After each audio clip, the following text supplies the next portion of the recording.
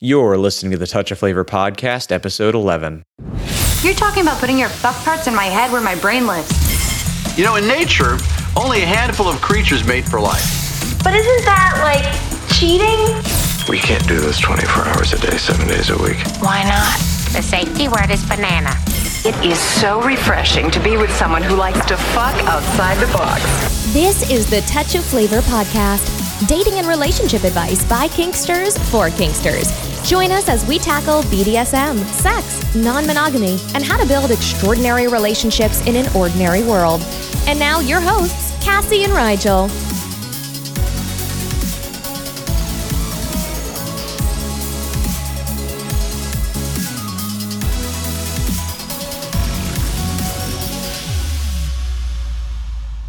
Hey guys, today we're going to be talking to Sunny, Megatron, and Ken.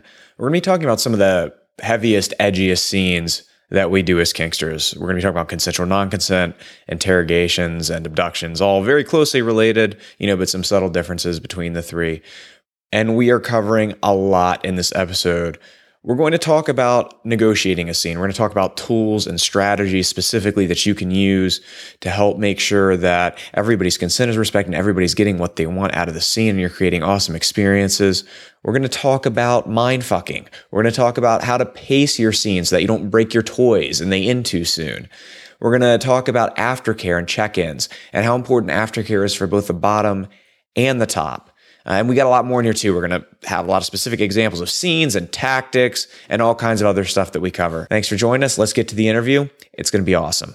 All right, so today we're talking to Sunny, Megatron, and Ken. Superheroes of sex ed, married couple Sunny, Megatron, and Ken are partners in every sense of the word. In addition to co-producing Showtime's Sex with Sunny Megatron, they initially gained recognition writing and teaching about everyone's favorite subject, sex. In their sellout workshops, their unique brand of edutainment plus combined 25 years of sexuality teaching experience puts students at ease. Their latest endeavor is their podcast called American Sex, which is available on most major podcasting platforms, and we're totally going to include a link to in the notes. On a more personal note, this dynamic duo are married, parents, occasionally ethically non-monogamous, and lifestyle BDSM enthusiasts. Is there anything you guys would like to fill in there that we missed? Oh, I don't know. It's actually, I think we need to update the time that we've been sex educators at this point, because I alone have been a sex educator for 22 years at this point. And Sunny, you're going on. Well, I mean, it would sound weird, like a combined 29.34. Okay. 30 years. Wow. Are we that old? Yeah. I started teaching my first kink class in the womb. No. Oh, we're funny, I think. I mean, I think we're funny. I don't know if we are. But. I just heard, I was listening to a YouTube video on the way home talking about how Hillary Clinton ran for president of her mother's womb as her first, was her first political race. Okay. Well, Cassie, would you like to introduce the topic a little bit? All right. So, Sunny and Ken teach a lot. Actually, what kind of got me wanting to get them on the show to talk about this topic was we actually went to one of their interrogation classes, which was fantastic and really awesome. And what we're going to talk about is heavy scenes like consensual non-consent and such, interrogations, kidnappings, how to sort of do those scenes, how to set them up, and how to do them safely, and what to expect both during and after those scenes. Because I think a lot of times when we're all really excited about those things, we're like, yay, we're going to do this like consensual non-consent scene and we're going to, bag somebody up and do all these wild things. We don't really think about all the stuff that is really important on the front end and also on the back end, no pun intended there, as far as doing these kind of scenes. Yeah, so, and I actually think this is great because we get to talk about one of our favorite topics. And we're just coming off of camp. I guess not just coming off of at this point. We actually did a bunch of these kind of scenes, and I'm sure you guys got involved in some stuff too. So this is a great topic. Oh, yeah. Yes. Would you guys like to start off with talking about why someone might want to take part in this kind of scene?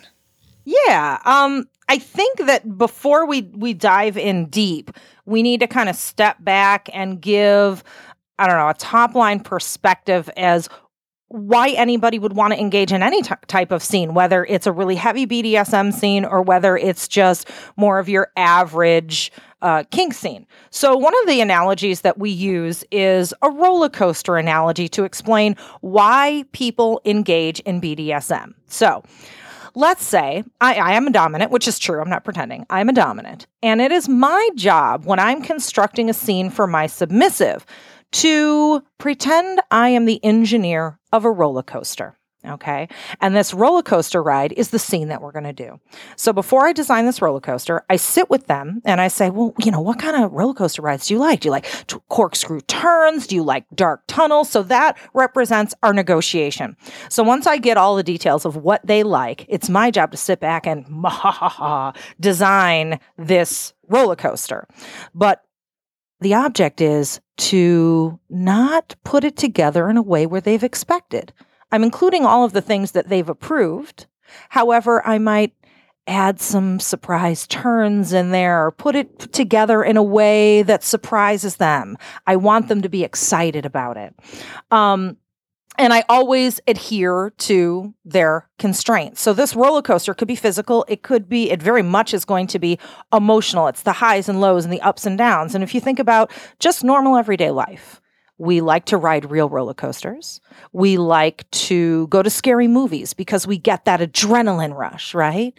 When you're on the roller coaster and you're about to go down the hill and the thought goes through your mind like, oh, crap, I don't want to go. My stomach's going to fly out of my mouth. This is going to be awful. But you do it. And then you're like, hey, let's get in line again, right? That's the point. So if we look at it as a roller coaster ride, that gives us a good framework for where we want to go when we get a little bit heavier. When we're looking at the reasons why people want to do this, the reasons are individual. As many people there's reasons. It could be, that roller coaster analogy. They want those physical sensations of the adrenaline rush and the endorphin rush. There's been a lot of scientific studies on kink. There's a team at Northern Illinois University, Brad Sangarin, and they do a lot of great research on BDSM, that it creates, bonding between couples, that it gives us a high, almost like runner's high, marathon runners or people who do yoga and meditate. This could be that. It could be people want to work out some psychological stuff. They want to relive traumatic events in their lives because it's therapeutic mentally. It could... Maybe they have a specific fetish that they want to satisfy, or maybe it could foster personal growth. And I'd like to add something to that. A lot of people just like to kind of go back to the feeling of cops and robbers with fucking. So it's like very, very primal, and it goes back to this whole theory about play and why people get involved with it. And we actually learned so much about this just by doing like large parties and scenes. One of the more interesting things that was a huge learning experience for us was we rented out a restaurant. And what we did was we filled all of the people at the tables in the restaurant, and they were the submissives. And then the people that came in to abduct them were basically terrorists.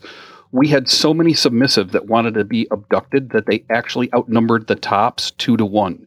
And we had injuries on, like, almost all the tops had some kind of injury in some way, shape, or form, and we barely won. I would say the majority of submissives actually enjoy getting abducted or having some kind of fetish that's similar to that, where they, get challenged, they get physically hogtied and like put down on the ground, get bondaged up, as long as somebody is into bondage and they're into that.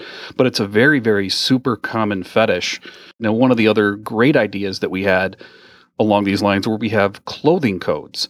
So if somebody wore black clothing on every part of their body, including panties and bras, that meant that it was safe to tear that item of clothing off. If it was a piece of white clothing, you do not touch it. And you could even be there just as a spectator if you wanted to as well, and you would wear red clothing. So when you're saying that you think that most submissives have that kind of fantasy, enjoy that kind of thing, are you talking specifically about like consensual non-consent type of scenes? Yeah, I would say it falls into that category of consensual non-consent, because they want to resist. It's the same thing that, like, you get a lot of people that like to do brat play or resisted play of some way, shape, or form. So it's not like a stereotypical scene where you get, when you go to a dungeon and somebody has impact play and there's not really a role-playing scenario set up around it. And I think that what's the consensual non-consent part is the resistance. in that you need to use safe words in an instance like this. Now, I actually don't advocate the use of safe words all the time in my normal play, because normally 9 out of 10 times I don't do resisted play. Right. What I mean by that is, like, if somebody says stop, I fucking stop. If they say go to the left, I go to the left. If they say maybe try that a little bit softer, I do that so that they don't need to say red, yellow, and green. But if they say Einstein, rutabaga, turnip, then I also stop and reevaluate, because that might be a safe word that they came up with and they didn't know what else to say.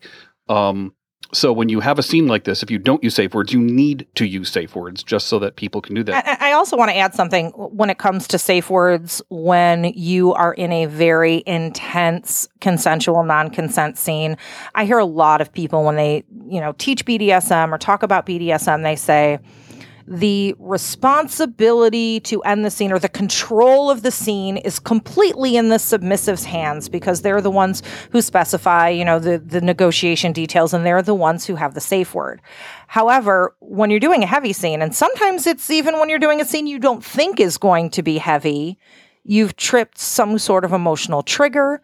And just from the medical side of things, people can go into physical shock, and they're completely unable to do that. So it's the responsibility of the top to take over in that case. So, just because a submissive hasn't called a safe word, maybe they have a weird far off look in their eye. Your intuition is telling you something's not right here, even though they're not safe wording. So in the group situation, we actually had instances where we put, there was a agreed group safe word that everyone used the same safe word. They were actually taped to the wall. So if people mentally went to a place where they couldn't even remember the safe word, that might be a reminder. But also people, the tops or dominants, whatever you want to call yourself, need to know that they need to check in and take some responsibility for that as well. It's on everybody's shoulders. Absolutely. Everybody needs to do that. Well, I think that there's some very different considerations as well when you're talking about playing in a large group type situation like that than, for sure. A more, I guess, smaller consensual non-consent scene with maybe only a few participants involved. Right. Yeah, and I think there's also a very big difference between having like one or two bottoms and a small group of people, topping them versus many, many bottoms too. Yeah, and one of the other side effects of that is that submissives tend not to use safe words if they get into groups above 5. Not that that's an exact number or something like that, but like the larger the number is, the less likely they are to want to call safe words, because they don't want to look like a wimp.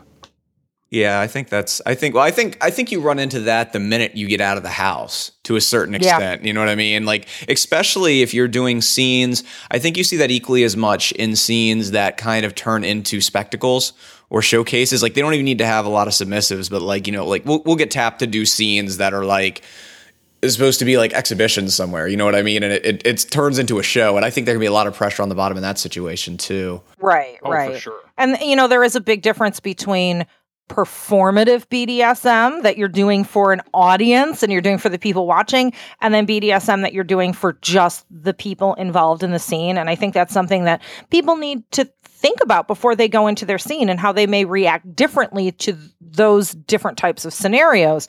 And when it comes to big or heavy scenes, even if it's amongst two people, we often advocate, don't do these scenes alone. If you're doing something, that is considered edge play or considered really heavy, it pays to have that extra pair of eyes, that extra pair of ears, other people that maybe aren't involved in your scene, but you can consult, that you can have watch on, because these things are dangerous and things could go wrong. So if you're alone at home, you don't have that extra safety net. And also, as a longtime player, one of the things that I would highly recommend is just don't use the DM that's at that local dungeon, because there's times when that person could be brand new at their job.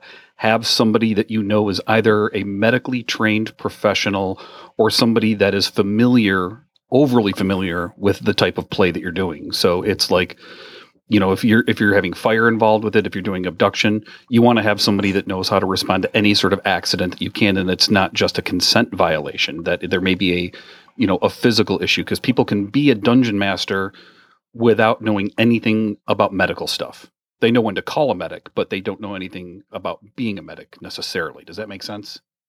Oh, yeah. And I think even beyond that, it's a good idea to have like someone, if you're going to be doing a very extreme scene, that knows you really well there, because that's somebody who can gauge you and that sort of thing. So you guys were kind of talking about the whole roller coaster thing, which I think is really cool. But how do you make sure that, like, at the end of that roller coaster, the submissive is kind of getting what they were expecting? Well, there's a lot of things. You know, when it comes to scenes like this, we don't consider these type of scenes to be suitable for pickup play. So pickup play means I'm at a party, I meet someone who's a relative stranger, and then we quickly negotiate a scene and we engage. When you're doing scenes like this, you need to do them with someone you know well. Someone you haven't just had one quick 10-minute negotiation conversation with, but perhaps have negotiated over a series of conversations, maybe over days, weeks, even months, or the history of your relationship together, whatever that might be. I completely agree with you on that, although I would ask how then that works out in like a group situation that you're talking about. That's one of the reasons why we use things like our rough BS system and a yes, no, maybe list. Both of those things sort of help us, because both are ways to evaluate someone to find out how much they like a thing so that we can try to anticipate as much as possible. Now, you can never guarantee that somebody is going to get what they expected out of a situation. For the one thing that I know for all these years through both being involved in BDSM and playing Dungeons and Dragons as a dungeon master is that you can never know what people are going to do. Right. So you and just have no sometimes you might just roll a 1. Like, exactly. You know? Sometimes you might be having a shitty day, and no matter what happens, you might have every single thing that you have requested, and you're just having a lousy time because you got in an argument with your significant other, or your kid was an asshole and like threw a fork at a teacher that day, or your dog took a dump on your shoes. Like, you just never know what's going to activate something in someone, you know, any more than you can know about what activates PTSD or a trigger. Sometimes it's a smell, sometimes it's a sound, sometimes it's a repeated action. So the easiest way to do it, though, is just to be as prepared as possible. And I don't use my normal rule of safety third. I use safety first in this instance. That was a joke, guys. And then we do a yes, no, maybe list. Now, if you're not familiar with it, a yes, no, maybe list is where we go through all these different acts that could be taking place during, say, an interrogation scene. And you say, do you like having your clothes ripped off? Do you want to have a bag over your head? Do you want to be choked? Do you not want to have parts of your body touched? And if so, what are those parts of the body? And you keep asking more and more and more questions until you find out exactly what the person wants, and you got sort of a general idea. And you have to go through that with every single person involved in the scene, whether they're a top or a bottom. Now, and I'll talk about rough BS, I guess, in a little bit here. I don't want to get too far ahead of myself. Well, yeah, it's, and I think that the amount of,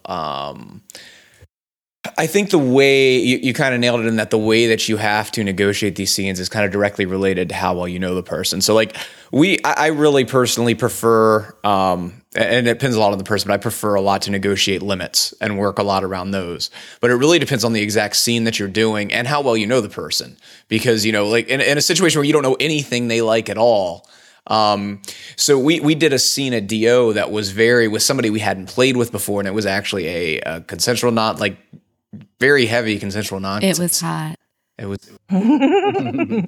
It was also very hot. It was we had a ton of fun with it, but she had a very, very detailed list. It was actually DO's like abduction. They have the whole like abduction for yeah. The friendly abduction service. Yeah, so we wound up, so she had done that, but then her partners decided that they wanted us to kind of coordinate it, so they gave us that sheet that she had done, and it was very, very, very detailed in exactly what she was looking for. It was very specific. It was the most specific scene I've ever tried to coordinate on that level, yeah. And that's so hard because I've had scenes like that where, I'm playing with someone I don't know really well, and then they give me this incredibly detailed list of stuff, and my memory is only so big, and if I don't know you very well, I'm not going to remember those things from experience, or it's not going to be imprinted in my brain the same way. So I almost feel like I have to stop and go, wait, let me check my sheet. Time out, everyone.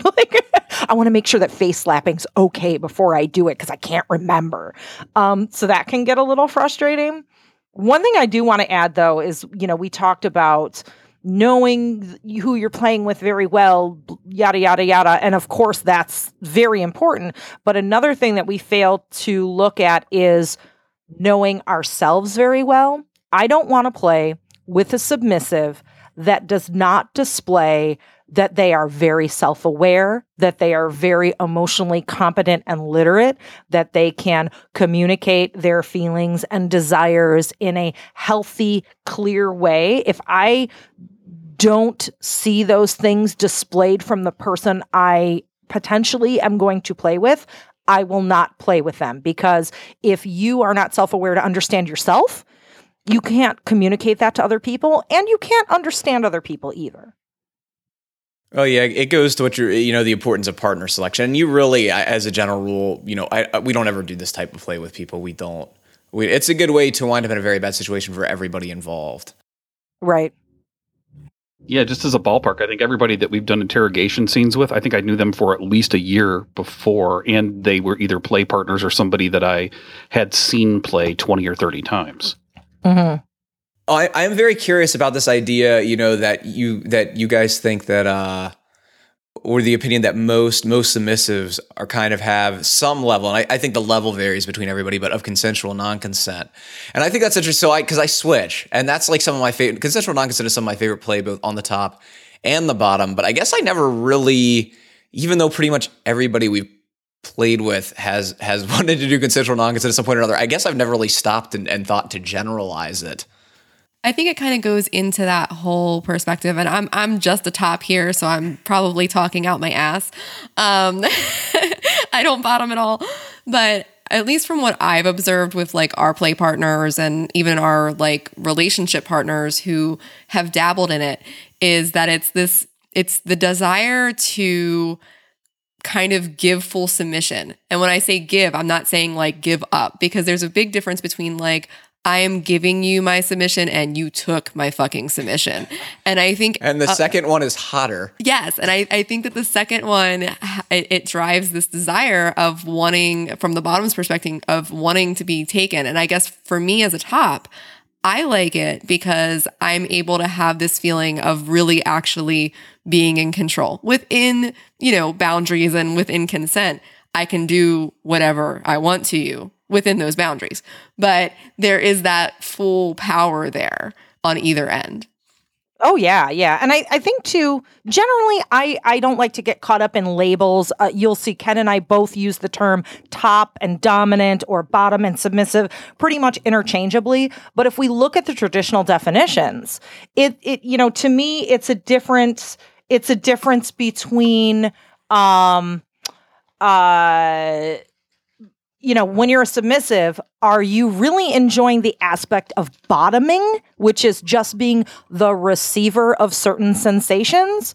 Or is it actual submission that you want? And I think a lot of people that maybe aren't into the heavy play or into more of the sensual sensation play, they might be more just bottoms as opposed to true submissives, if that makes sense. No, I think that makes a lot of sense, actually.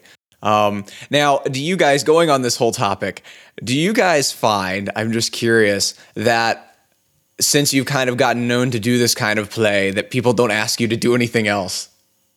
No, they actually ask us to do quite a few things. It just depends. I probably have more requests to do abduction interrogations, but what I actually do more of is just sort of a BDSM 101 kind of basic sampler for people that are new, because I love giving people new experiences. So it's just, a little bit of sensation play, a little bit of Wartenberg pinwheel, blindfolds, hands all over the body, flogging, maybe a single tail, because although there's, a few people that use them, a lot of beginners have no idea what that feels like. So I get a lot of those types of requests. But I think that once they take a look, and match up with what's on my FetLife profile, that helps a lot. Like all of those different categories on FetLife help me a ton to see if I'm even compatible with a person. And I look at it exclusively, especially when I use that in conjunction with a yes, no, maybe list. And it's, the submission stuff like that really, there's really two types. You've got physical submission and psychological submission. So somebody who is a long-term, full-time DS relationship with me, that's more of a psychological submission where they are submitting to me over a period of time under certain circumstances, as opposed to physical submission, which is basically I'm physically overpowering you. Right. And I think for me, I like both. But when it comes down to it, what's in my heart, what's in my passion is psychological domination. And, not that I don't like doing the physical, but it's, people are like, well, do you like paddling or flogging better? And it's like, those are just my tools and I can use whatever tools I feel like using in that moment. And that doesn't matter to me as much. What matters to me is I want to get weasel my way inside your head, force my way, take your submission, weasel my way inside your head and fuck you up, but in a good way, in a way that you like, that you're going to walk away with being happy about, if that makes sense. I think the reason why Rigel brought that up was because we've noticed, especially amongst our friends and people who we are friendly with, now that we have kind of gotten known amongst our friends and our local community as being like the people that abduct people and kidnap people and do that kind of thing. That's what we're often asked to do. It's like, we just want to do like a soft, nice play scene with you. We have in particular our one friend, A, I'll just call her A, who we're always like, oh, let's do a nice scene with. And she's like, no, do that thing you did where you dunked my head in water and drowned me. And we're like, no, we just want to make out with you. We just want to have some nice cuddle, sweet time with you. And all you want me to do is wreck you. Okay, sounds good. Let's go. That is exactly why I was asking that question. But yeah, I kind of figure that's why you were asking. One of the big things is that you'll find that there's variation. Once you start doing enough of these sort of scenes, you'll come to a realization that no matter what a person wants, no matter what they put on their yes, no, maybe list or tell you that they want, people change over time and they change from day to day. Now, I'm not just talking like suddenly becoming a switch or a top or a bottom. I'm talking more along the lines of today, I want to resist everything that you have that you can throw at me, and I want you to break me. There's other days where you're like, I just want to give up. I just want to give up and it's not going to take much to do it. So there's like this, and everybody can do that. So it's sort of like when you're having sex, there are times when you're just having normal, regular, vanilla sex. We teach this in our blowjob class. There are times when sometimes you just want the blowjob as the appetizer for the sex, and sometimes you want it to be the main course. And it's the same thing with abduction scenes. Sometimes it's the appetizer, sometimes it's the main course, and it just depends on what somebody feels day to day. So one of the things that you can do kind of going forward is express your wants and needs so that you can sort of come to a happy medium with that. Does that make sense? I don't really think it's really me needing to come to a happy medium because I really do enjoy the harder scenes, and I don't get it a lot necessarily from. I mean, I do with Rigel, but my other primary partner, she likes to play a little bit more softer. So for me, if a pretty's like, I want you to wreck me, I'm like, that sounds good too. So it's not really an issue of me, not getting those needs met. So are you happy with just everything that she wants? Say that again. Oh, I was just curious. Are you happy with everything that she wants? Like are you very service oriented in that way that you're a service top and you want to do whatever is going to make her happy, whether it's fucking her up or not fucking her up? No, not really. She's about as far from a service. Yeah, I'm pretty selfish top. All right, so you're just the opposite. I'm a pretty selfish top. Well, it's funny. I've actually just kind of gotten to a point in my life that I am accepting of exactly what I am. I am a very physically selfish, sadistic top, and I'm happy with that. And it took me a really long time to be like, I'm really selfish about what I want in scenes, and I'm not regretful of being selfish. And I'm not saying that as I don't care about the person, and I'm not trying to make sure that we're figuring out a place that's a happy medium, but I am perfectly happy making sure I get my needs taken care of. Yeah, you should be self-aware, and that's what you're doing. Yeah, exactly. Self-aware. It's not being greedy. and also, Ken and I did a class, it's been a while since we taught it, about inverse power exchange and how it's a dirty word to be topping from the bottom or to be a service top. And the way I look at it, because you hear service top and people are like, no, service top, it's a bad thing. And really, it's like, if I'm doing a scene, even if I'm being selfish and I'm making, which means I am getting what I want out of the scene, whatever that is, whether it's something sexual, whether it's something mentally sadistic, I am getting what I want. But of course, I'm doing it while I'm still adhering to the submissive's boundaries. And I am, of course, also looking out that in the end, they're not going to be like, that was shitty and I had a miserable time, and not in a good way.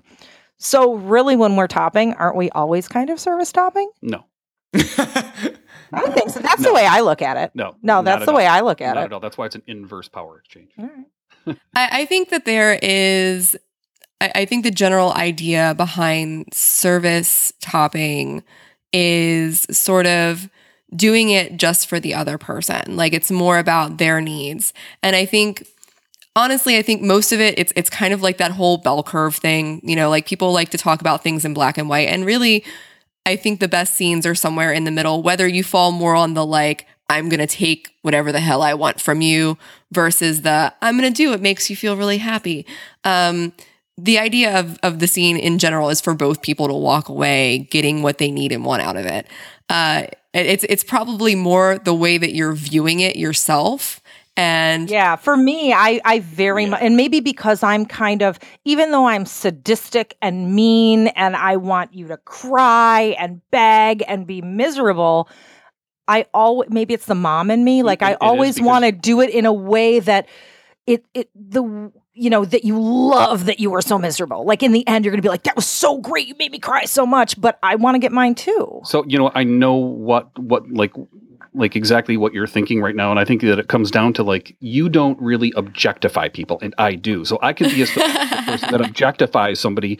I'll just use them as a cum dumpster and walk away, where you are more concerned with feelings and with what's going on afterwards. And I think organically people gravitate towards, Cassie being, a sadistic bastard, towards you being a service top, or towards me being somebody who objectifies somebody. Right. And I think that it goes that way. I think the thing to remember too is that, for somebody who does bottom, as much as I top, that whole, sometimes what you want can be not getting what you want out of the scene, if that makes sense. You know what I mean? So, or it can be being objectified, or it can be, somebody being very sexually selfish with you and not worrying about what you want. I mean, that can be part of it. That can be part of what you want as the bottom. So, you like when I'm like, I love you, baby, but right now you're just a tool. Yeah, it works great. Right. You know what I mean?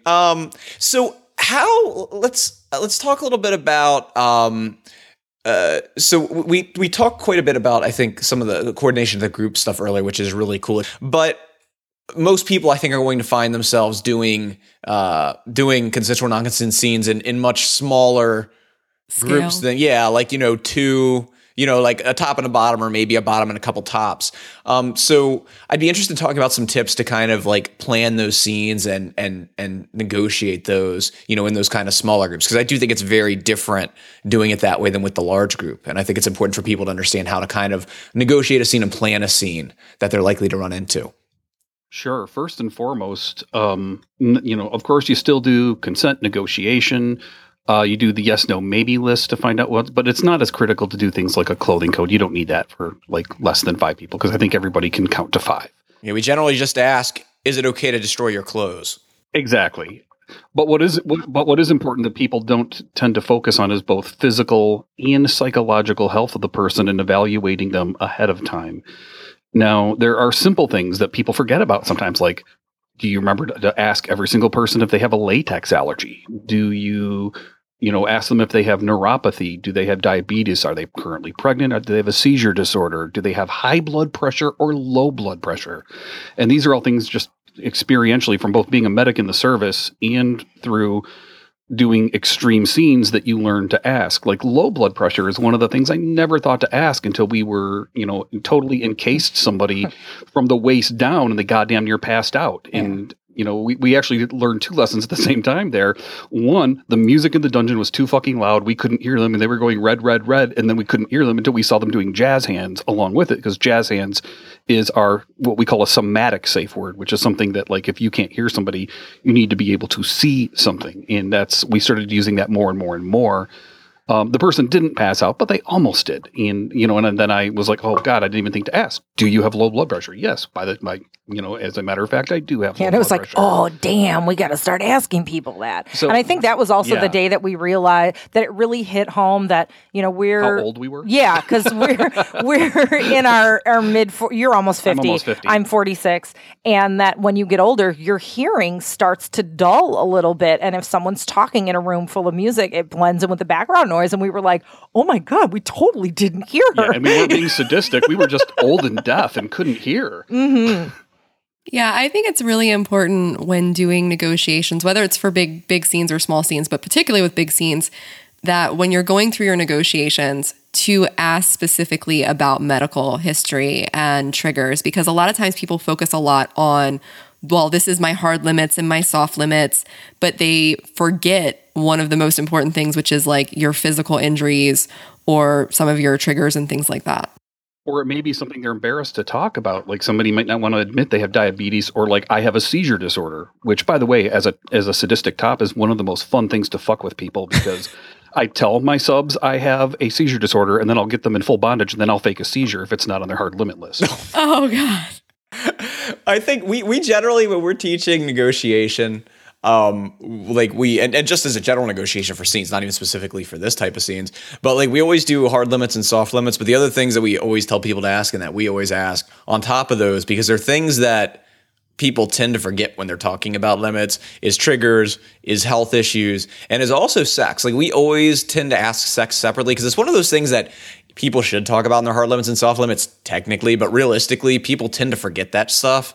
And they don't mention it, and then you run into things that were limits that weren't mentioned in the limit list that you really should have known about before. Absolutely, yeah. We include generally in our limit list. There's a list of kind of your run of the mill sexual things that you might not even think to talk about, but they're really important. Yeah, like, are blowjobs okay? Is this something that you don't want sexy time at all, and you just want BDSM?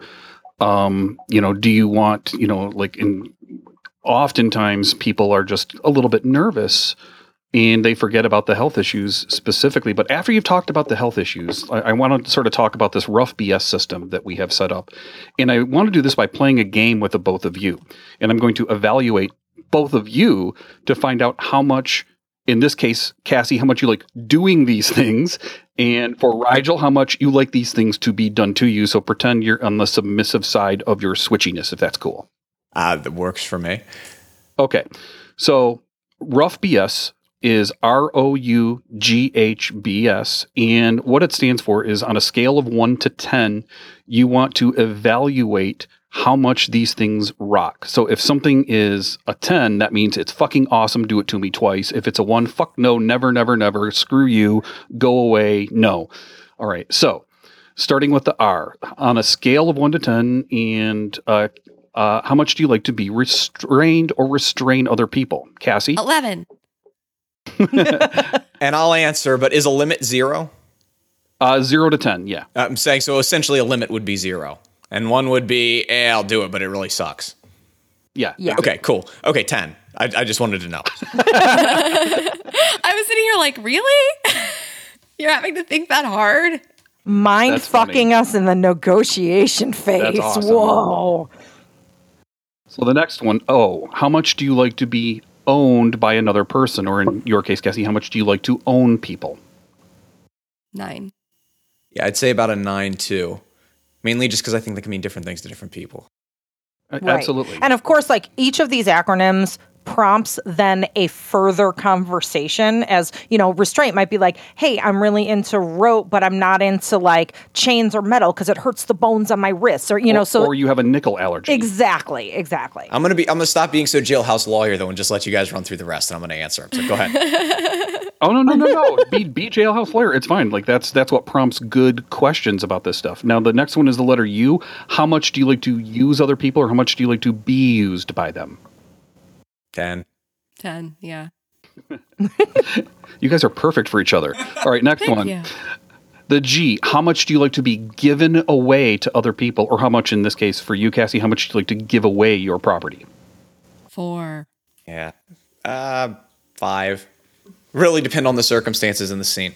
And the person I'm giving and them the away person to. and the That changes. I mean, it could be 10 with the right person and the right scene. Yeah, and just keep in mind all of this, like with the given away and the used, it's like negotiated ahead of time. There's consent driven. It's got to be somebody who's a regular play partner. It's not just, I'm going to give you away to that guy over there. Corner. The guy over there on the corner who's like slumped against the building drinking a bottle of Mad Dog. Okay, maybe like a 7 for me then. Okay. But only if it's guys on the corner that are drinking Mad Dog leaned up against a building. Wait, I thought we meant the other one. Oh, okay. All right, now this next one actually prompted us to make an entire class. How much do you like to be humiliated? 3. 8. See, this is where we start getting different. The reason I'm asking, what is humiliation to you? I'm more talking verbal. Mostly when I talk about humiliation in that sense. I'm more talking verbal humiliation. So give me an example of verbal humiliation that you would like. Or not like. Yeah, both actually. Okay, like something like like you're a whore. I like that. Like that works for me, especially if it's during sex. Like that kind of thing works for me. You're my toy. Yeah, that works for me too. I guess like, and I'm just pulling it out from things I know some other people like, but like, oh, you have a really small penis, or like, like you're worthless, or that kind of thing would not float my boat. Right. And Cassie, what about you? What does humiliation mean to you? Like, when you say you have an 8 for humiliation, what do you like doing to people? Okay, so I feel like there is like several different categories of humiliation. There is verbal humiliation. Yeah, so there's verbal humiliation, which is calling names, things like that, which I would actually say is a little bit lower than an 8 if I was just judging that.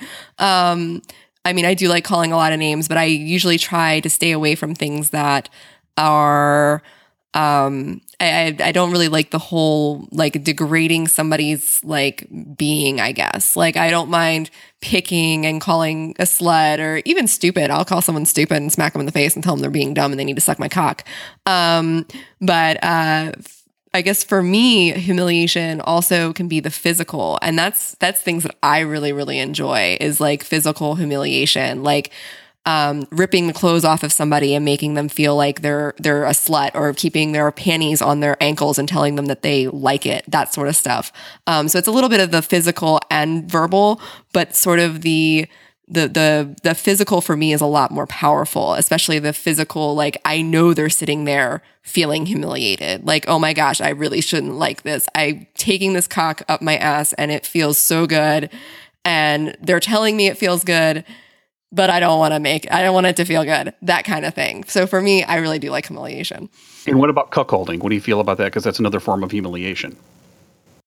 It just doesn't really matter to me. I guess I've never really had too much of a... It might be because you're not very male oriented. That probably... Yeah. Okay. So on the lesbians, like lesbian, bisexual, straight spectrum, I'm much more lesbian. I'm technically bisexual, but I'm more lesbian. Although she's questioning if she's I have been so deeply. But as far as I guess cuckolding, it's not really like a no, I wouldn't do or it. Or cuckweening, either one. That's more appealing. So again, that would be more along the lines of maybe something you would be into if you're more on the lesbian side of the spectrum. Yeah, I guess so. Yeah, I haven't really given a whole lot of thought to it, to be honest, until this moment. Ooh, new inspiration, right? And I guess overall, like sexual restraint in that kind of way is not necessarily a huge thing for me. I guess just because for me, I'm like, if you're around, I want you involved.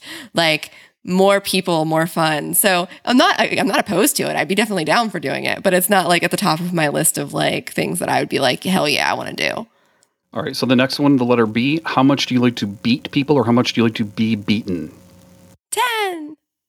How much do you like to be beaten, Rigel? Yeah, beat specifically. Like impact play. Yeah, 6.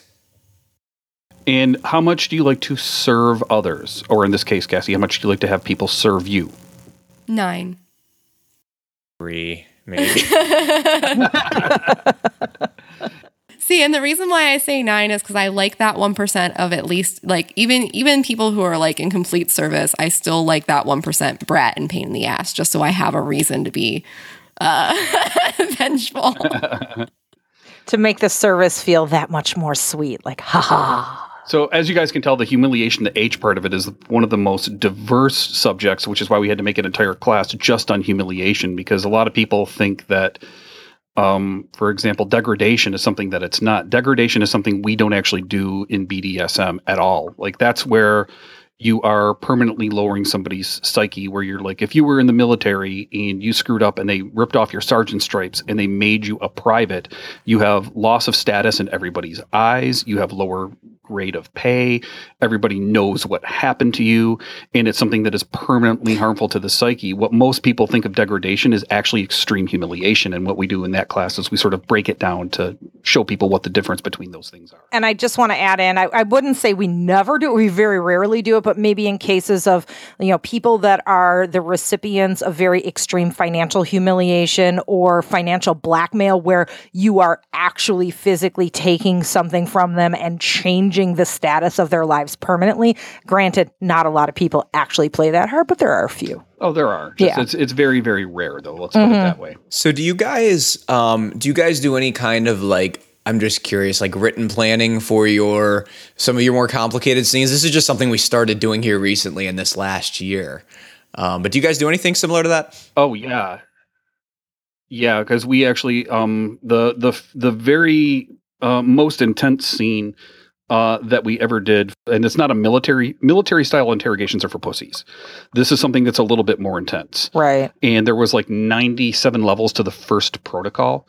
And it just, but so we have everything scripted out completely. I mean, there was an actual like manual for the scene. We had written a manual, like literally a manual that we wrote for the scene, because we did a level 1 coercive interrogation, which is the lightest, fluffiest levels of the interrogation spectrum. And then on top of that, we checked with the person in advance for weeks ahead of time, and we had 3 nurses, 2 medics, an ER doctor, 2 clinical psychologists, and a psychiatrist at this scene to help evaluate the person. And then I personally paid for them to have follow-up appointments with the psychological professionals for 1 week, 1 month, and 1 year after the date of the event. And I just want to mention, when Ken said the lightest, fluffiest level of the interrogation, he means the lightest, fluffiest for like real interrogations. So real interrogations, the beginning might be like, I'm going to start by breaking your bones. So we dumbed down. We didn't break bones. You guys are really quiet. No, we were listening. I've never actually broken anybody's bones in a scene. I just went, well, that's not actually true. But what? Not on purpose. Not intentionally. Accidents happen. Yeah, we've just started doing a very short, nothing that involved. We just started doing a very short, like a 1-page sheet. I may actually put it in the notes.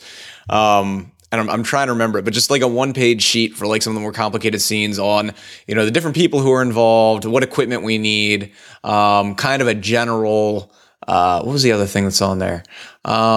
People. You should also script it out if you haven't. I mean, just because when you're going through all these things, when you're doing an interrogation, ultimately, whether it's coercive or forced, you're trying to get some information out of this person because there has to be an end goal to the interrogation. Does that make sense? Oh, yeah. Oh, yeah. Yeah, we typically have something. Yeah. Okay, so it's not just an abduction, but when you do abduction with interrogation, so you have to have carrots and sticks is the easiest way that I can put it in the script, so that you do carrot, then you do stick, so then you do carrot, then you do stick. So it might be you give the person a cigarette or a drink of water, and then you go through some very intense electric play. Then you back off a little bit, give them another drink of water. When we did the scene, we actually made part of this financial carrots. So and that threw her. She did off. the submissive did not expect. It was like she was expecting psychological and physical pain. You're getting tortured and beaten, and then she had a code, right? So it's like a 4-digit code, and if you give us the code, and it's kind of acts like a secondary safe word because she knows once she gives the code, the scene is over. But she also knows she's trying to resist. That's the whole role play of the scene. So it's like, all right, and then we're beating her. Give us a number, no, and then it goes to, oh, would you like a drink of water and a cigarette? If you give us just one number, we'll, and then it's like, hey, here's $200 just for one, and she's like, what? And it really threw her off when you add with her head. You add finances. Go imagine that, Rigel, if you were submitting and you were involved in an interrogation scene, if somebody said, just give me one number, just one, and I'll give you $1,000 cash. Here it is, and you lay out 10 $100 bills, it really fucks with your head. You did that in the interrogation class that we saw at DO last year. It wasn't $1,000, but you guys did do that. Yeah, it was hilarious. And the girl was like, what the fuck? Yeah. And she needed the cash too. So she was like, I don't know what's going on. And that's the thing is you want to do psychological edge play and you want to think outside of the box because everybody that does interrogations, the first thing that they're going to think of is they're going to be physically beaten until they submit. And that's not how you actually do it to be successful. It has to be almost like in the coercive interrogations, you have to get them to see your point of view and why they should give you the information. And you do that by any means necessary. And oftentimes that completely precludes you from doing extreme physical stuff. Like, yeah, maybe a little bit of beating, like I think we did the arm binder clips and on, the tube. and then the tube, the medical tubing that we beat her with. But it gets more extreme from there. I mean, it's like, cause we do stuff like water bagging, which makes water boarding look like something that only wimps do. Water bagging is where, and I think we described it. We didn't actually do it in that class because we didn't get to that level of the protocol, but that's where you take a garbage bag. And I think camp was out of ice. And they were out of ice at that time. So what you do is you have a bucket of ice and like a little bit of water in it. You take a heavy duty garbage bag, tie it like a noose around the person. So you're actually covering their head like a hood. And then you're like completely like tying it tightly around their neck, not enough to choke them out, but enough so that the water won't get in. Then you take them, dump them upside down in the bucket of ice water. And what happens is the body has a physical response where it simply wants to escape from that situation because the water starts slowly seeking into the garbage bag, no matter how tight it is, so that they start panicking. And they'll start, if you do this for too long, they'll kill themselves because they'll start chewing through the garbage bag and they could choke. So you have to and know that's in real life. Like your submissive isn't going to kill themselves. Don't do what I say. Right. Yeah, thank you. I was just about to say, like, don't do this without people who know what they're doing and medics. So this is the most extreme, intense version of the BDSM edge play stuff. In Touch of Flavor audience, I'm not really a terrible human being. I feel awful for talking about this. They're like, oh, I guess I did break some bones. And, we did drown that one bitch. And okay, we're all awful human beings here. It's okay. For us, we sort of have, as Rigel said, we have sort of that page where we kind of go through, we plan out things, and we sort of, because you were talking about scripting, we sort of script kind of the phases of what we're going to be doing. Very loosely. But we do it loosely, and I think that there's also something to be said about doing things a little loosely so that way you have room for flexibility. And I think it's really important to tell people, especially when they're first doing these things, to be flexible. It will never go exactly how you plan. Yeah, like a D&D game. It's like, it's in BDSM, you never know what something's going to happen, which is why when we're actually doing an actual interrogation, we have it scripted so heavily because you don't vary from that. Because if somebody doesn't comply to the level that you're at, it simply bumps it up to the next level. It's almost like a game. Like it's like we're going to play a game. First, this is going to happen. And if you don't respond, then we're going to escalate to this. And that's just for that very specific kind of scene. But I agree in a more typical average scene, yes, have a general idea of beginning, middle, and end. Here's kind of how you want it to go. Here are the smorgasbord of things you have to choose from, whether they're activities, types of play, impact instruments, whatever it is. And then always include, you're going to have that improvisational aspect that things might go a little differently and you might have to adjust just depending on how the scene goes. The example I give in our interrogation class is if you're doing a forced interrogation, when you're doing a coerced interrogation, like an official one, you're making a river go where you want it to, as opposed to you getting on the river, which is what we do in BDSM, and following the way the river goes. Well, that actually leads really well into another topic that we want to discuss, which is pacing these type of scenes, right? Because that can be really tricky. Trying to, I guess, not break your toys too soon. Especially, we were talking about earlier how different people, you can play with the same person, and one day they can take play a lot harder than the next. Yeah, we actually had someone that we were playing with who she had been in the BDSM community, like played with the leather boys, like into hard play. Like she's girls. Huh? Leather girls, I think. Well, no, she played with the leather guys too, and leather girls. But I was saying boy with the B-O-I, not Y.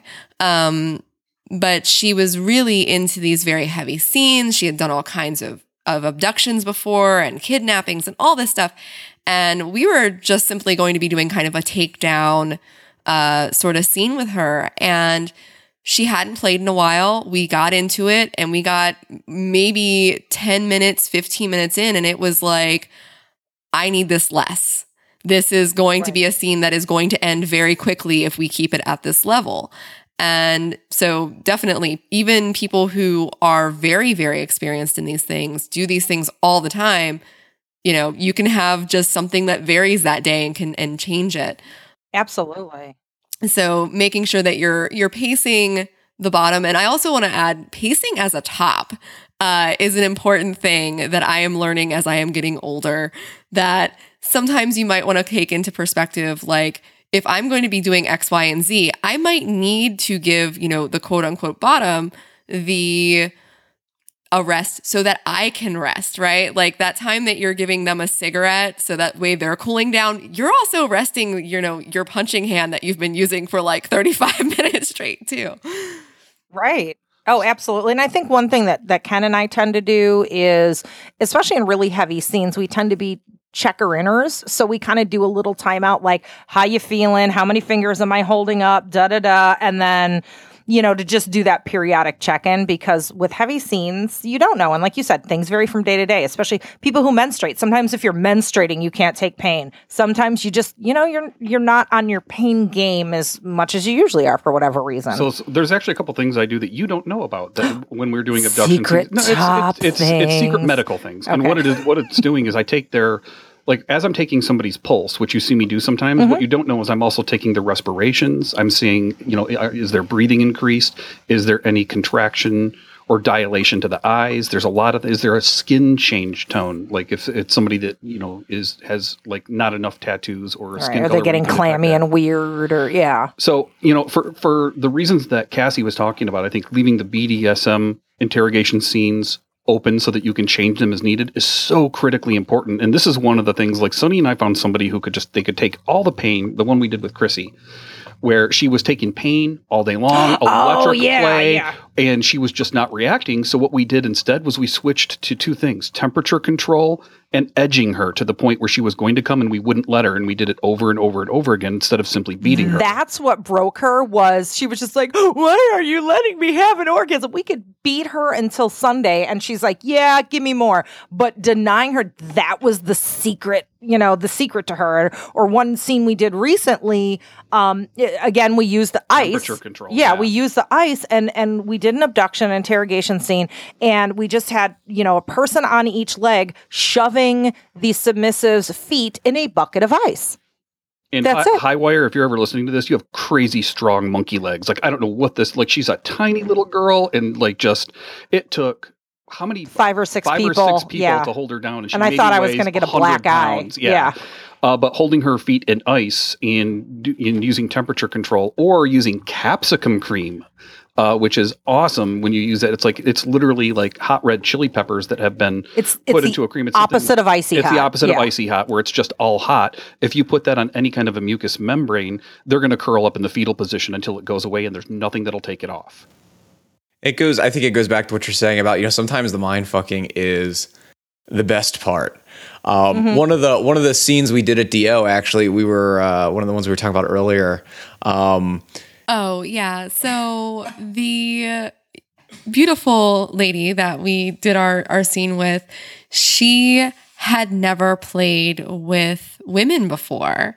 And although it was on her sheet as something that she was interested in having a woman involved in and everything, as far as her sexuality, she always identified as straight. So one of the things that really, I think, really kind of broke her down and got her really just totally fucked up was me saying to her, at one point, I was like, I actually comforted her at one point, which was really funny because she asked for a comfort person. And we had a comfort person there. She asked for a female comfort person. So when everything started, I actually got down on my knees and I was patting her head and I was like, oh, I'm so sorry. You're going to make it. You're going to be fine.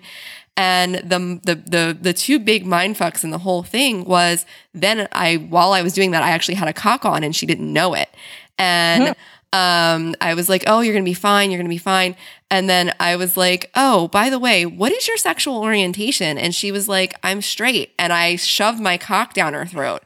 And and I was like, you don't look so fucking straight now. And it was like this huge thing. And she reacted so well. We just fucked with it the rest of the scene because it was so hilarious. She reacted so strongly to it that we just kept fucking with it the rest of the scene because Cassie later was fucking her with a strap on and we were poking her that she wasn't getting any real dick and she started to get to a lesbian. It was hilarious. Oh, that is funny. But I think seriously, she was talking about after the scene, that was one of the biggest impacts of that entire scene was that kind of playing with her sexuality. And she was like, and she did a whole bukkake thing and this whole rape thing and all this stuff that you would think, oh my gosh, all these things. And the thing that really messed with her was that whole psychological aspect of her sexuality, which for me was just fantastic. I had a ball with it. But it really can be the psychological and not necessarily the physical. Oh, yeah. And, and that's why it's so important for dominants need to be good students of their submissives. And that's not even, of course, that's during the scene, but that's leading up to the scene, in any kind of relationship you've had with them, even if it's a friendship or whatever, to listen to those key little things like, what are the things that I can fuck with? Because that roller coaster ride that we're designing is built on a framework that's psychological. The physical might just be the tools you happen to use, but you're really taking someone on that psychological roller coaster ride. And you just have to find that thing that's really going to get to them. We were listening to somebody negotiate's not the right word, but kind of talk a scene recently, kind of talk to plan a scene, a couple friends of ours who we hadn't actually listened to do this before. And they were actually talking to our partner because they were thinking about potentially playing with her at some point in the future. One of them wants revenge because our partner got her in trouble at camp. And, good trouble. And, she was asking, her, what are your biggest fears? What do you have nightmares about when you go to sleep? All these great questions. We were just thinking damn, this is really good. We're going to have to take some pages out of this book for questions. They were really good. Yeah. Well, a couple of my favorite questions, because a lot of times you'll ask somebody what's humiliating to you or what are you scared of? And they may not be able to think of things, but you ask what type of qualities do you value in a person? What are you proud of about yourself? Or, and it might even be something oh, I really hate, I'm a stickler for, always being on time. And I really beat myself up anytime I'm late. So maybe there's a way you can use that to psychologically, belittle them if that's part of their negotiation. They like the humiliation, the belittling. But sometimes it's just the weirdest, oddest thing that doesn't seem obvious. Another example of that would be two things come to mind. One is using insects during play, and you don't harm the insects, but you have a bag full of crickets. Yeah, and you put them on the person's face, and but that they never leave the Ziploc, they never get hurt. But using insects. The other one is somebody who we had a couple of people that we were playing with, and one of them was so in love with her sister submissive that the worst thing that you could do to her was hit the other person. So it wasn't even hitting her, it was hitting another person. Right. Or that was that's the thing that fucked her. Yeah. Or there's been examples where you force the submissive to hit, submissive that's not switchy. You force them to hit somebody or whip something. They're like, no, I don't want it. You're like, do it. It freaks them out. Yeah. One thing I wanted to bring up, I know when you said comfort person, that reminded me that, most of us all know submissives need aftercare, and aftercare is very individual, but especially in these hard scenes, tops often need aftercare too. And that's something that people really tend to overlook, and that, they go give the submissive all the aftercare, and sometimes tops can go through some psychological weird drop after a heavy scene as well. Yeah, I actually had a scene that I did with Rigel. Wow, it's been quite a few years ago. And you didn't need aftercare after that scene. That was me. You needed physical aftercare, but I actually needed some emotional aftercare. And actually had to reach out, not necessarily to him, but actually to a fellow top of mine, friend. I'll give a shout out. Darian was awesome. And talk to him just so that way I could process a little bit of it. Because for me, I walked away with some surprise, which was one of the things that I wanted to talk about, is sometimes you don't get the reactions that you expect. So typically, like with Rigel, if we have a really hard, rough scene and I do all the naughties to him, afterwards it's like, oh, cuddle me, love me, take a shower with me, do all the cutesy stuff. And I like that. I like that kind of positive reinforcement back. And how was your reaction after that scene? It was like, fuck you, don't touch me, was basically what I got. For like a week. For a week, wow. right? Okay. It was that intense. And honestly, like right off the bat, I was like, whoa, what's going on? Right? Like it was a lot for me. But at first I was like, okay, well, he just needs some time. And then it was like 24 hours had gone by and I hadn't gotten any cuddles. And I was like, I'm such a bad person, right? Like I actually started to have some form of regret, not regret for what I did, but for how it turned out later, which might sound really kind of silly, but it was, because I didn't regret the scene. The scene was fantastic, but I regretted it later, and I needed some form of aftercare. And for me, what the aftercare was is being able to talk to another top and sort of process it. And so, they don't always go the way you plan them to. No, and I think that we're not used to talking about tops needing aftercare. So a lot of tops, they will, just like you said, every after scene is fine. And suddenly you stumble upon the scene and you feel really funky afterwards. And you're like, what? And as a top, nobody's told you about this. So you think it's just me, I'm being weird. You internalize it. You don't seek out someone to process it with. And that absolutely does happen to tops. And it's, just the shame of why is this happening to me? Why do I feel this way? And we don't need to be ashamed about it. It happens sometimes. And it's also super important, especially after this type of scene, to check in with the bottom. We usually check in, if we do this kind of scene, any kind of consensual non-consent, we usually check in, immediately after the scene, but then a day, a week, and a month out as well, just to make sure, if it's somebody that we don't talk to regularly anyways, just to make sure everybody's doing okay. Yeah, it's really important to do, the debrief afterwards. And, like you said, not necessarily right away, maybe a little, but also check back in after people have had time to process, because it helps you learn all sorts of stuff. And I think it's also really good for reconnecting. So I guess we're going to get started on the speed round. Are you guys ready? Oh, God, I'm not good at speed, but I'll try. Okay. All right, brain, get ready, brain. All right. Here's the only question. Do we want to, this is our first time doing this with two people on the other end of the call. Do we want to have them alternate questions, or do you want them both to answer? I was going to say alternate. Okay. I think that'll be easier. So you guys get to pick one to go first. I'll go first. All right. And we're supposed to, the idea is 10 questions in 60 seconds. So just first thing that comes to mind. Yeah. Okay. So Ken, what's something you're not very good at? Being calm. And Sunny, tell me something that is true that almost nobody agrees with you on. Oh, God. I like cream cheese when it's in cooked meals. Ooh. Okay. Ken, best piece of relationship advice you've ever received? I would have to say that's watch your partner masturbate, so that you can replicate it, so you can see exactly what it is that they like.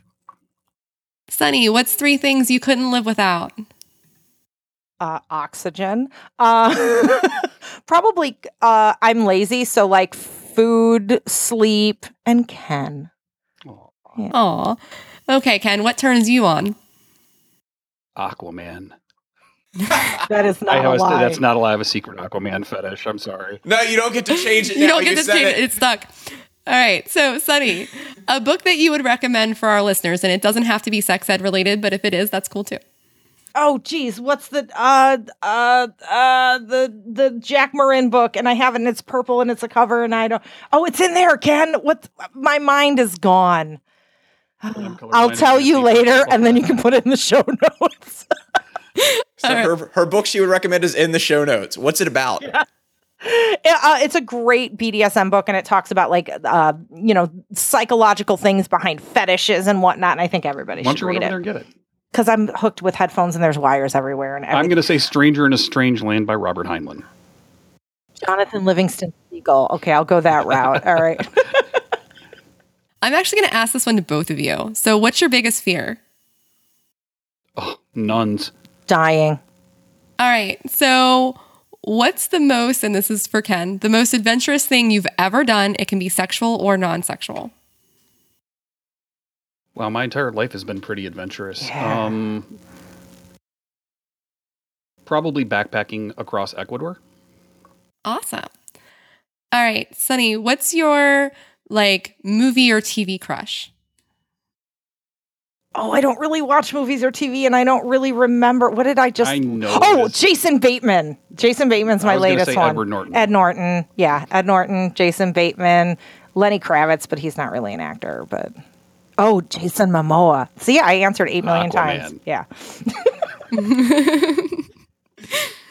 I'm not even going to ask about the Aquaman thing. All right, so I'm going to ask this to both of you. What's something you guys are currently working on that you want our listeners to know about? The American Sex Podcast. AmericanSexPodcast.com. And we'll have that in the show notes. So, guys, where can people find you online?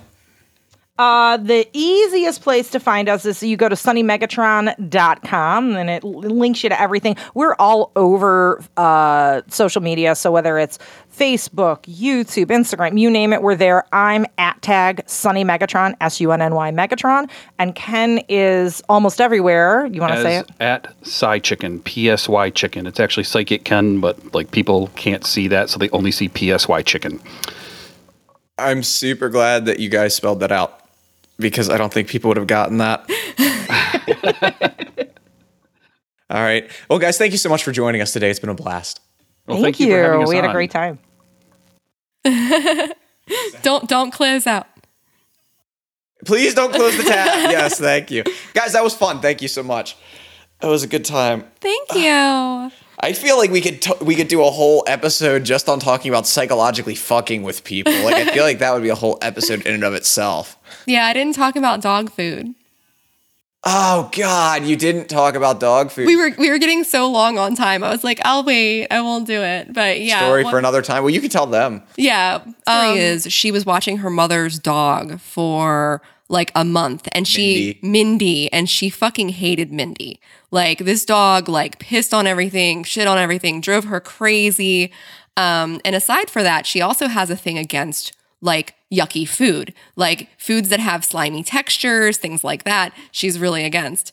And you have to admit, so Mindy was dubbed the Hell Beast. That's how much she hated this dog. Yeah.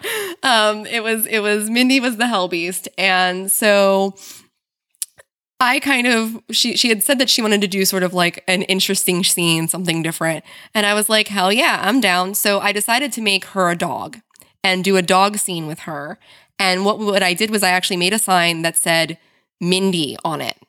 And another one that said dog training. So when we actually started the scene at the play space, I put up the signs. I told her to sit, and I put on this, and it was funny because I actually started the scene before she even realized it, because I was like, sit. And I put the signs up, and she looked up and she saw the doggy training, but she didn't see Mindy yet. She only saw the doggy training. And I looked at her and I was like, Mindy, you've been a bad dog. And she was like, oh, fuck no. And she knew exactly where I was going with it. And what I did earlier in the evening, because she was hanging out with us, is I actually made her go with me to Walmart to pick up dog food for my dogs. Now, here's a little thing. My dog doesn't eat soft dog food, but I bought it. So it was already implanted in her head that this is like not quite right. What she told me after the scene, she was like, we had just got done dating at the time too, so she knew all this stuff. Yeah, like we were actually somewhat dating like kind of seriously at the time, and this was afterwards, but she had been around enough to know my dogs. So when I went and picked up the soft dog food, there was already this like, what the fuck kind of thing in her mind that she just didn't pick up on at the time until we actually had the scene. So we went back to the house and I went inside and I gathered Legos because that was the other part of the scene was she actually had to be drugged through Legos. Legos are fucking torturous, by the way. Oh, they are. Oh my God. So we had her like rolling around in Legos and jumping through a hula hoop into the Legos. Like it was really awesome. And what I did was I actually took the dog food container and I took the dog food out of it. And what I put inside of it was actually leftover dinner that we had fed her the night before because she had spent the night and she was over the night before. And it was just rotisserie chicken, some mushed up carrots, and some chicken broth. So it was the dinner that we had eaten. And we did this scene and I cracked open the other dog food container that hadn't been opened and I had her smell it and look at it. And she was flipping out and she was like, no. And I finally started feeding her the not real dog food. On my cock, by the way. I also was like face fucking her with the dog food. And she was freaking out and she was freaking out and going into this whole thing. And pretty much, but we had to stop when she like kind of started to. Yeah, she started vomiting. She didn't get there. She told me she had some come up. Yeah, there was a little bit. And then we were like, this is a dungeon with carpet. We probably should move on from this. And after the scene, she was like, that was the worst thing I've ever tasted. It was horrible. I can't believe you fed that to me. And she psychologically believed that we fed her dog food. Oh, that's amazing. That's a great bait and switch. Oh, she was sitting with me. Yeah, it was great because she was sitting with me exactly where aftercare. And she's sitting there, she's like, "Oh my God, that dog food! It was the worst thing I ever tasted in my life." And blah blah blah blah blah. And I just let her go on this whole rant for like 10 minutes. If I was like, it was leftover chicken from last night, and she's like, "Oh my God!" But she was so... And then just burst into like hysterical laughter. I think we broke her for like 10 minutes after that. But you just take a great big bite of it and start chowing down on it. It was hilarious. I actually chewed some of it later just to show her. Pictures of that somewhere. But yeah, she was seriously convinced that it was dog food, and like that was like the big psychological aspect to it was that in her mind it was dog food, even though it was the same dinner she had the night before. So it was a lot of fun. That's hilarious. And also the whole Mindy thing also really fucked with her because she was just like, and afterwards it was funny because she actually did this whole write-up on FetLife about how like now she has a more deeper respect for Mindy after the scene because we were yelling all the things that she yelled at Mindy, you know, because you were talking about like observing people, like the things that she would say, and she would constantly be like, "Mindy, you're a bad girl. You're not supposed to wet on the floor, Mindy." So I like mimicked the things that she said to the dog. So... Oh my goodness. Poor Mindy. Well, holy shit. So that was the longest episode that we have recorded to this point so far, but I think it was totally worth it. This is also the episode where we learn that you don't ever cut the recorder while you're still talking to people because so much of the interesting conversation happens after things get turned off. That's why the audio changed towards the end there during that final recounting of the scene, in case you didn't notice. I know there were just a ton of resources mentioned in here, including the Rough BS system and a link to Sonny and Ken's podcast and so much more. So if you want those resources, you can see the show notes at atouchofflavor.com/011. That's atouchofflavor.com/011. And everything's right there typed up for you. So check that out, and we'll see you next time.